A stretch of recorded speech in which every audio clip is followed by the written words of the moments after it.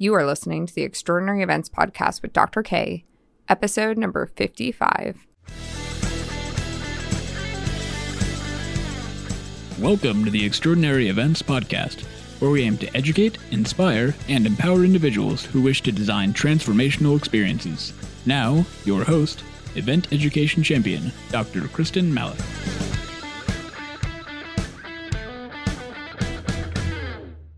Hello, everyone.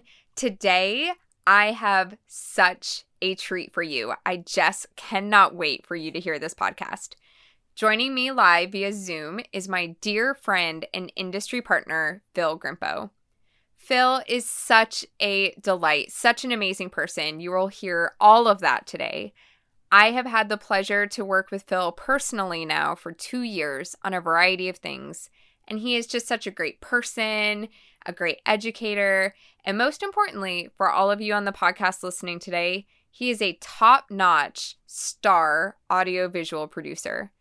I absolutely love going back and forth talking about trends and the future with Phil, as you will hear in this conversation today, and all of the different projects that we're working on together.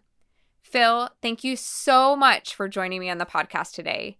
Tell all the listeners who you are, what you do, and how you got to Nebraska. Sure. I grew up in Michigan, went to school in Chicago, and did theater and technology there, working in video production, worked at a computer center. This was in the late 90s, so the web was pretty new then. Moved out to Nebraska actually to be the tech director at a church down here.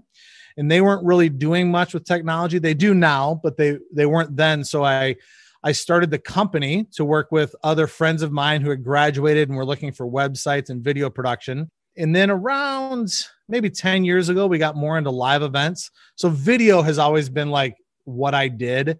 And I've always been kind of a gearhead. My philosophy is when life gives you lemons, make grape juice and let everyone wonder how you did it. So what can I do with what I have to best utilize this equipment, best communicate with people?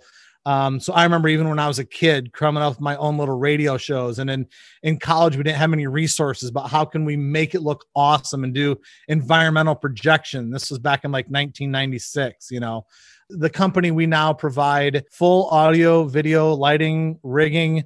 And then with COVID, fortunately, we were able to pivot to virtual events. So getting back to video, and I've had people who've worked for me and said, why do you have this camera that's been sitting here on a shelf for like 8 years? And all of a sudden, every HD camera I have is being rented out and we're using it all and we're going full-time video. So in COVID, we've built a studio here that we're streaming from. We've been doing hybrid events, virtual events, remote production. So they're shooting it in Denver and I'm producing it here. And then we're also working on a TV truck now to have a virtual studio that we can take out a little more easily. Well, and I know with my background, I was an executive director of events in Las Vegas, and I did a lot with the medical industry and with special events. And then when I moved to the Midwest, first in Kansas, now Nebraska, and I was like, wow, we're a little bit in a bubble. We're evolving.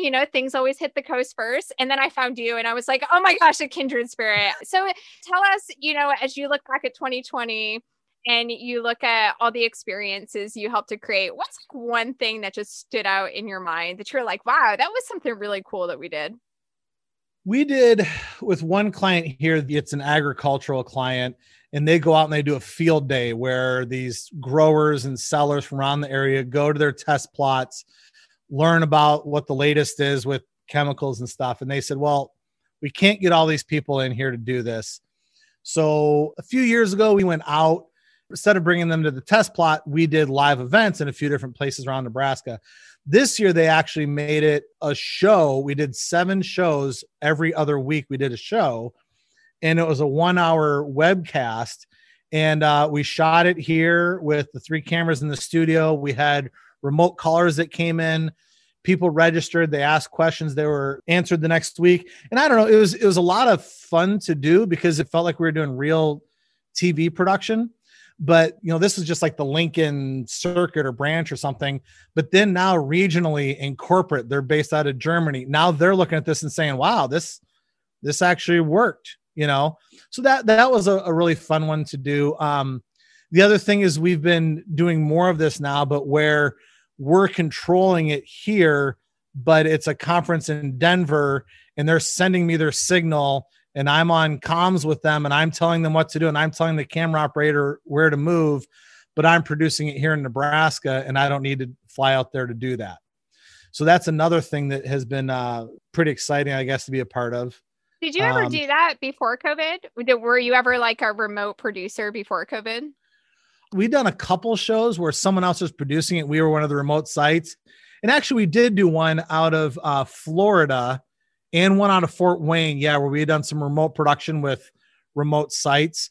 But, the industry had to grow up really quick with the internet and encoders and things that get this stuff through the web affordably.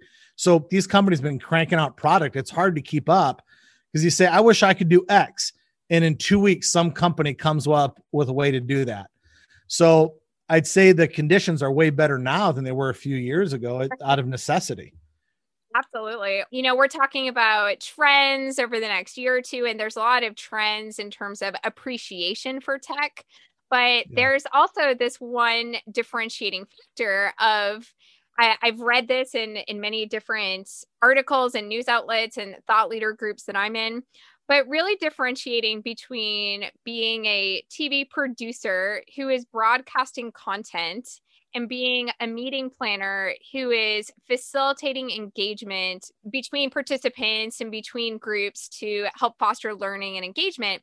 But to me, I'm like, you need both because you need a really stellar, crystal clear keynote, and then you need engagement around that if it's going to stick. So have you seen really good engagement practices as part of your sessions there? Yeah.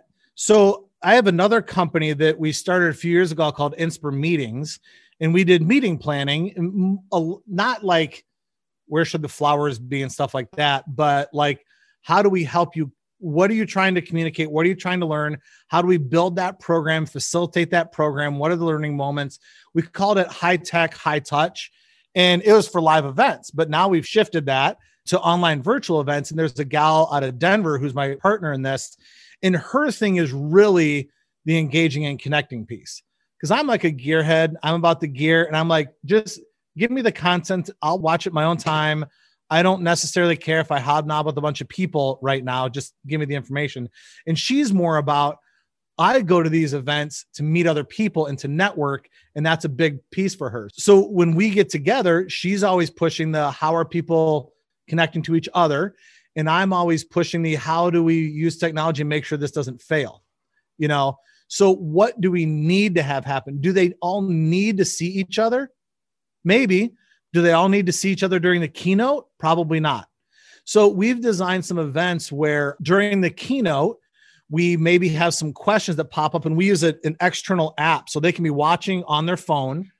We encourage there to be groups, so cohort groups or some type of watch parties. And if we know we're doing that, then during the keynote, there will be questions we'll pump out to them that pop up on their phone and they can answer. And then after the keynote, then that keynoter comes on and he engages with those questions.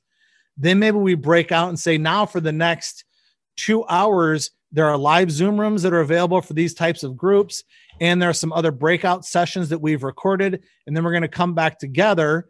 And the chat and the question answer pieces work well because we're telling them when we want questions and we're giving them time to do that. If we just have a chat box open, people generally don't put much in there. But when we say, and now get in your groups, and from your group, we want you guys to come up with 2 questions that you can ask about, and we'll make sure those get answered. That's worked a lot better. And I think having the gearhead and the engagement person together, that's where the magic happens anyway, because you need both of those pieces to be successful. So I love how you mentioned that when you get in there, you're just all about the content. And I think that's super important for knowing who your target market is. Like, I know I go to meetings and events conferences, and most of the time I want the content, but then I'll go to my groups and my little areas, and I really want to engage. But I need that content to provide value in those engagements. So how do you identify your target markets and things like price points? It's been tough. We were talking about that today because a lot of the conferences we've seen, they're cutting their price in half for the end user when they're not having a big event. And I kind of said, why are you cutting it in half? They're still getting the same content, but they're not having to travel there. They're not paying for meals and they're not paying for hotels. They're automatically saving money. But for some reason, we've kind of diminished to say, well, if it's online, it's not worth as much. So I don't know the right answer to that, except for me to say that I think we can package that differently. For me, the virtual or hybrid event means that I can watch this online for the next 2 weeks. If this event did not work for my schedule, I can watch it at my own time later. Live events, I'd say I'm busy that weekend and I just missed it all. It was gone, So I think that we can get closer if we do it well to pricing the event similar to what if it would be live, and take that money we were going to spend on ballrooms and chicken dinners and put that instead into the technology to make that engaging, having a website where we can house that stuff and have it have some longevity for replay afterward, send some boxes and things out to the people so they have something that they can use. I know one of the guys we work with, he always has some object lesson. Well, then let's send them a box with those object lessons in it so that they can do that in their groups. I'd say from our standpoint, it would be really easy for us on a live event, like a bigger event. Let's say it's like 2,000, 3,000 people at a convention center. You could have an AV budget of $150,000. Well, now we're doing that virtual, and maybe our AV budget on the video side is like 25 or 30. I'm not having to do all those big lights like I was before in a room that's 300 feet by 300 feet or whatever. I just need to do a studio space, and streams are, next to nothing these days. So I'd say a lot of the events that we are doing, virtual event, 1 and 2 day events, the price tag to our clients is around the $20,000, $25,000 range to do that. When it gets into hybrid and we're saying we still need to light a space and we have to bring in remote callers that maybe need to be on a screen and be able to interact, those can get pretty pricey. There's a lot of technology to make that go well. So as we wrap up our time here today on the podcast, we have so many listeners that listen. We have current students, future students, past students, professionals in tangential industries. I know we have some marketing and just so many people that have reached out. They're all so great. Thank you, everybody, for listening to the podcast. I just love you all. So Phil, if you had a piece of advice or some parting words that you wanted to bless our listeners with today, what would those be? I'd say one is now's a great time to learn. This is probably here to stay, not just in COVID, but I think hybrid for sure is here to stay. So start learning about what is the technology, what are the possibilities, so that as you're planning, pitching an event, whatever, you're thinking about the virtual audience. One thing that we've talked about our clients, we work with a lot of clients where they have breakout groups and sectionals. And in the past, the keynotes have been streamed, but the sectionals, it was just like, it's, too bad, so sad. And because it was always cost prohibitive to say, we need 30 video crews out recording this stuff all the time in all these breakout rooms. So what we've recommended to them is they have to send you their presentation in a video format if they're going to be presenting their live. So you have a copy of it that you can then put on your website afterward, because people are going to want that value add of coming home and being able to rewatch it. And you're going to have a virtual audience that you maybe haven't tapped into before in the past. So I would just assume there's got to be a virtual/hybrid component to nearly all of your events moving forward. No, it's so true. Hybrid is the future. It's here to stay. It saddens my heart. I was on a conference committee call earlier and they're like, yeah, we're just hoping to go back live at the end of this year. And I'm like, it's hybrid. Yeah. I had a guy say today, he said, only live events are dead. I don't know if I completely agree. I don't want to agree, but I think there's a lot of truth to that when you do a live event, the question is, what parts of this are we streaming and who are those people and how are they registering and what's available for replay? And our contracts show that with all of our presenters. We have to contract differently. Well, and always keeping in mind your target market. Not everything has to be hybrid, but there is a lot that will need to become hybrid by nature. So, right. Well, and I've seen when we did podcasts, we have like 20 people watching live and we're like, oh, this stunk. The next day you look and it was 300 because they all watched it later. So our live events have got to shift to cater to that as well. Thank you so much for being on the podcast. And I could literally just talk to you forever and ever and ever. And I so appreciate that we were able to make time for this. Thank you so much. Absolutely. And I'm glad we're doing a live hybrid event coming up. I'm so excited about that. Yeah. So everybody listening, if you want to come to Lincoln and you're part of the right people who need to be in the room, you are invited to apply for a ticket. And if you're not, then you can stream in hybrid on April 1st and check out some of Phil's amazing work because he's so great. And I just love you so much, Phil. Thank you so much for being on the podcast. Absolutely. Thank you so much.